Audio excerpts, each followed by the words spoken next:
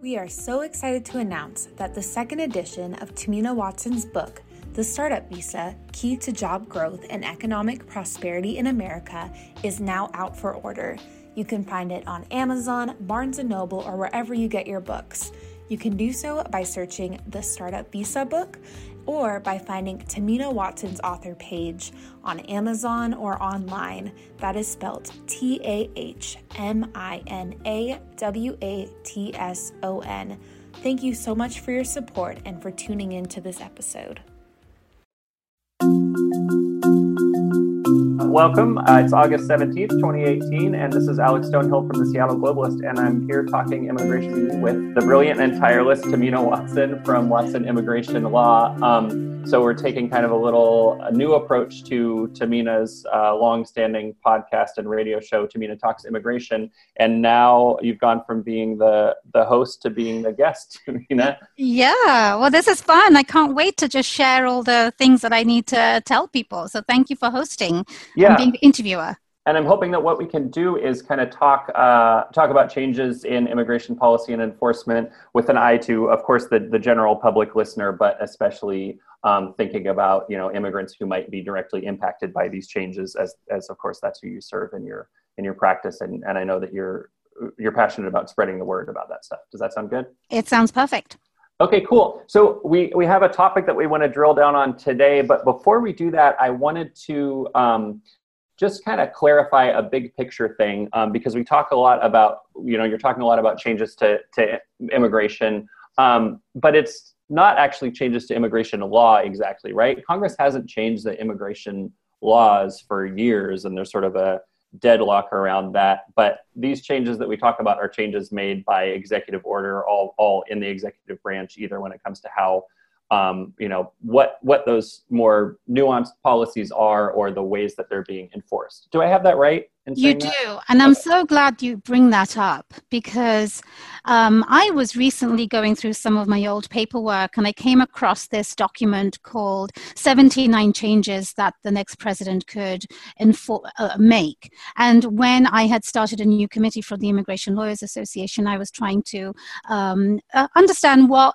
sort of things I should be prepared for. And that document was something that was almost like a roadmap for the next president who would, potentially be Republican. And what was interesting in that 79 policies, that when I first looked at it, I thought, you can't make these changes without Congress. Well, I've got nothing to worry about.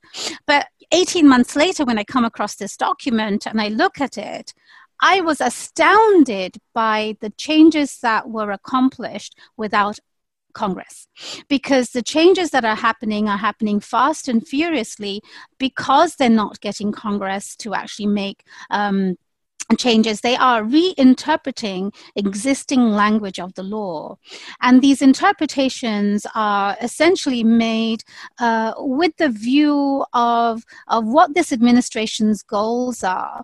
And it's interesting that they can make such adverse changes without going to Congress. And so one of the topics that we will be talking about is really student visas. But what's interesting is that across the board, whether it's students, family members, employers, employees, investors, whether it is, people seeking asylum, all of these changes that we are seeing in the news, they are all happening through policy changes. And this needs to stop, because a lot of these are, in my view, unconstitutional. And of course, ACLU and other organizations are challenging them, but the damage is already happening. So I'm so glad you asked that question, because I don't think a lot of people understand that. Yeah, so hopefully we'll have time to get to a lot of those changes in future iterations and future conversations. But for now, let's dive into one of the ones that it sounds like is the most pressing, recent changes in policy when it comes to student visas and enforcement on that. So just in a nutshell, can you tell us kind of what happened recently, how this has changed? Mm-hmm. So one of the goals for this administration is to find ways to curtail immigration in all avenues. And they were looking at specific visa by visa, status and how they can make changes. And they looked at student visas, and student visas come in the form of F1 visas. which is really you're going to a school. The exchange visitors, that's a J visa. Often they're coming here as trainees. And there's the vocational student M visa holders. So F, J, and M, the government has particularly picked on these categories and made some policy changes. And presumably, if you're a student, an international student here, then you know which one of those visas you have because you filled out all the forms and stuff like that. Absolutely, okay. Absolutely. You already know that, and when you typically would have a visa stamp in your passport indicating that category, and when you come into the US and you cross the airport or the road border, there would be a digitized document basically called an I-94 that signifies your visa status and how long you are essentially allowed to stay here. And anybody who comes to the US as a visitor will always have one of those documents called I-94, and they will always have a date on that. The only people that wouldn't have an end date are essentially students. And students often will have annotation called D for dog, /S, S for sugar, duration of stay. And that means that when a student has come into the US and they are going to a course for, let's say, 4 years to study, communications, they can actually go to another course thereafter and another course thereafter. And so their status is determined by them going to school all the time. So one of the ways in which status is determined, or the end of it is determined for those who have the D/S annotation, is if an immigration officer looking at their application for the next petition they have, let's say they're going for a work visa, and the officer finds that they did not maintain status, that's when they will say, well, actually you violated status, and from here on you're accruing unlawful presence. And I will give you an explanation of what unlawful presence means in this context. The other way in which the duration of status comes to an end is if a judge looks at that and says, yes, you have violated status, and from here on you're accruing unlawful status. So, for instance, if I was studying as an undergraduate international student and I didn't take classes for a semester or a year, and then I finished my degree and went back to apply to continue to study as for a master's degree or to get a work visa, they could look back and say, oh, you were unlawfully present for that time that you weren't studying. Is that about right? That's correct. That's correct. And within the school, there is also a mechanism. Everybody has a SEVIS number. I forget what it stands for at the moment, but it's essentially every student will have an international student number. And the international department in the school has a duty to report to ICE whether this person is maintaining status or not. And so there are internal mechanisms by which the school could potentially notify, but the policy changes that we will talk about in a minute will actually change those drastically. Okay, yeah, tell us about those if you're ready. Yeah, so it's interesting because when we first saw this, all immigration lawyers, we all became very, very concerned. And it's interesting, there's a policy memo, and that is on my blog, and maybe you can share that, Alex, at some point. But essentially, the government says that we have better ways of tracking who's maintaining status or not.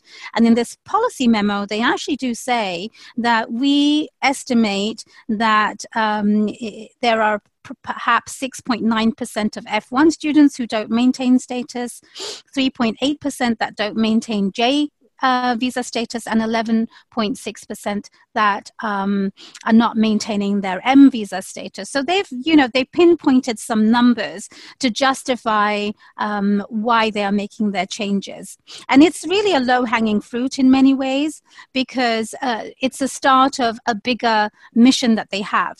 So the effective date when this policy goes into effect is August 9th, 2018, which was last week. Mm-hmm. And the memo that came out essentially looked at it in two ways, saying anybody who didn't maintain status before August 9th, and those who didn't maintain or will not maintain status after August 9th. So they essentially say that if you had not been maintaining status before August 9th, what will happen is that the day after USCIS, denies a request for some other visa status, that is when your unlawful presence will begin, or the day after the I-94 expires. So some students, for example, the J visa holder would possibly have an end date. They likely have an end date. The M visa holder could potentially have an end date, not always.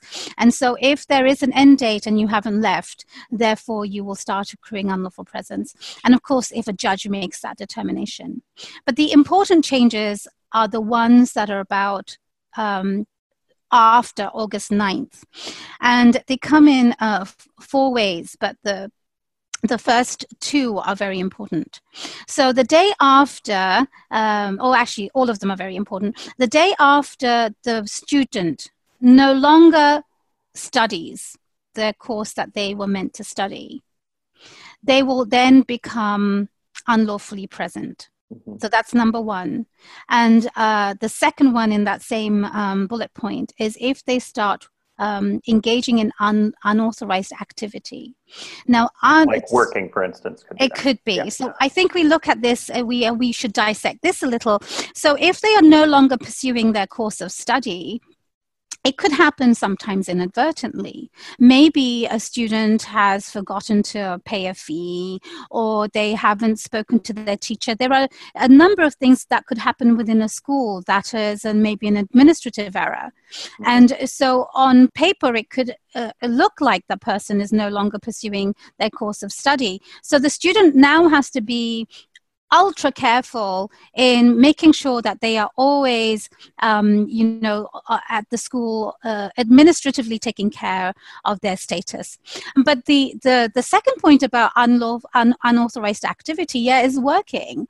But it could be that that working is a gray area. It's often students think we're volunteering, and volunteering is something that is definitely a gray area, because often I will speak with people who will say, well, I'm just volunteering here. I'm not getting paid. But if another person, American worker, would actually get paid to do that job, then it would be considered that volunteer position is unlawful work. So often these gray areas have always traditionally been a problem, but going forward for students, it's going to be a bigger problem. If a student, often they're working at a restaurant, for example, cash in hand, that is a risk at this point, a bigger risk than it ever has been. And so unauthorized activity, you've got to see, if you're a student, really fully understand what are the actions you're taking and what could be construed as unlawful. The second one of these changes is the day after completing the course or any practical training and any grace period, one will start accruing unlawful presence. So what does that mean? If you completed the course, anybody on one of these visa categories will have grace periods, meaning that you finish the course and you've got, 60 days, J visa holders have 30 days. You have amount of days to hang around, travel, wrap up, and then leave. And that grace period is completely fine. But what the government is saying is, if you've completed your course and you've completed your grace period, you haven't left, you are now accruing unlawful presence. And the other side of that is, if you have completed your course, sometimes you can be eligible to work as an intern, and that is often called optional practical training, or it could be called curricular practical training. That's generally within the course, but optional practical training is generally for 12 months after you finish your course, and then you get your grace period after that. And again, your visa on your I-94 would generally say D/S. Remember, so there wouldn't necessarily be an end date. But the government is saying that if you have stopped working and you finished your grace period and you haven't left the country, we're essentially coming after you. Okay. Then the third one. Mm-hmm. That's the big change is that they're is how aggressively they're coming after you. Like where past administrations might have seen these statuses lapse or seen people begin unlawful presence, then in this case, they're starting to enforce that more aggressively. Is that right? Absolutely. That's right. Yes. And then the third one is that the day after the I-94 expires, if there was an actual date on it, that's when you become unlawfully present. And the last one is if a judge makes that determination. Sometimes a judge will make a determination, and procedurally, one is allowed to appeal the decision. And what the government is saying, that even if you appeal that decision, we are going to consider your status unlawfully present. Now, all of these at the one thing, detention. So the government recently issued a new memo basically updating their policies on when somebody will be put into removal proceedings or deportation proceedings.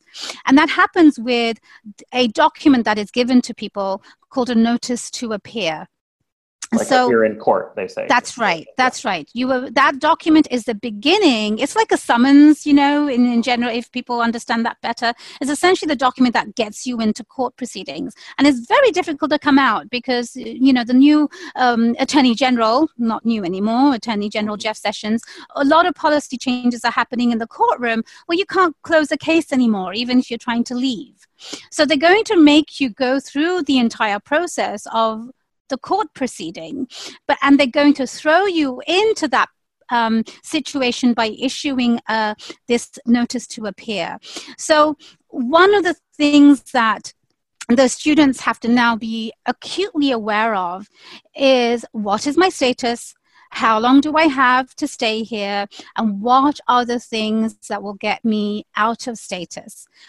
So my recommendation would be to talk to the international student department of the school so that they can have, a 101 of what makes them fall out of status procedurally at school. Because as an immigration lawyer, I don't get to see that. But what are those administrative steps that one could actually miss? So the bottom line is international students need to be much more careful to not fall out of status sort of accidentally or intentionally, I guess, because if they do, they're facing removal proceedings, a quick notice to appear, and possibly ending up detained and then deported. That's right. That's right. And, the student might say, well, how would they know? If I'm working at a restaurant, how would they know? And one of the things that we saw in 2017, particularly in the H-1B context, where students are transitioning into the H-1B status, and we didn't quite understand the build-up to what we are now seeing, is that they were really looking at the person's status. When were you working? What would the pay stub show me that you were working at the time? As somebody who is on optional practical training program, they can have 90 days of not working.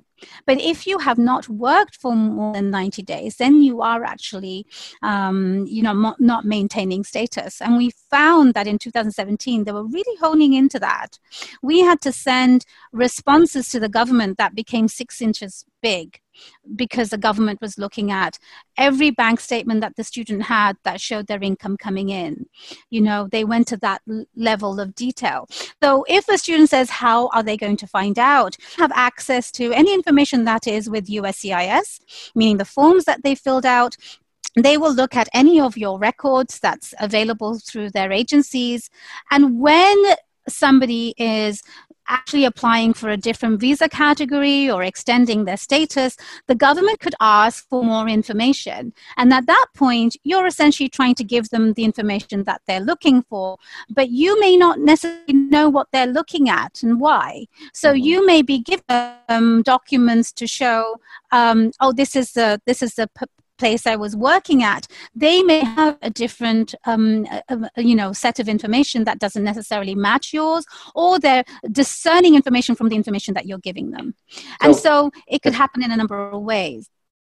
And so it sounds like maintaining status becomes very burdensome, and it's sometimes hard to do that. So we're almost out of time, Tamina, but I want to ask you one more big picture question before we close, and that's just to give you an opportunity to sort of philosophically speak to, from a devil's advocate standpoint. Isn't it good to be enforcing these rules as they stand, and to be holding international students to the laws as they're written, and force them to follow the rules? What do we lose in this more aggressive enforcement? That's a really good question. As a lawyer, of course, I want people to maintain status, and I want them to follow the law. But what we have seen with this administration over and over and over again is that we're seeing arbitrary decisions. And these arbitrary decisions that they're making are affecting immigration as a whole. People are going to find, schools will find, that students don't want to come here anymore. And there is already a drastic drop in the number of international students that are coming to the US. These students contribute to the future of America. They're contributing to the economy. There are many statistics to show how beneficial international students are. So when arbitrary rules are put into place, it affects not just the student that they want to make sure is maintaining status. It actually affects an entire ecosystem. And I think what we will see in 2019 is that schools are going to be struggling to get students to their schools. And people will essentially say, well, America's no longer the place for us to go and get our education because I can get it in Canada, and they actually want me. So on the bigger picture, the student population is one aspect of how immigration is changing here, and each aspect of immigration is really, really important. Mm-hmm. Thank you. That's a great point, that we're, as a country, we're competing for that international talent. It's not just that they're competing to be able to come to us. Thank you so much, Tamina. This has been fantastic and illuminating. This has been Tamina Talks Immigration with Tamina Watson from Watson Immigration Law and Alex Stonehill from the Seattle Globalist, and we'll be back soon with more.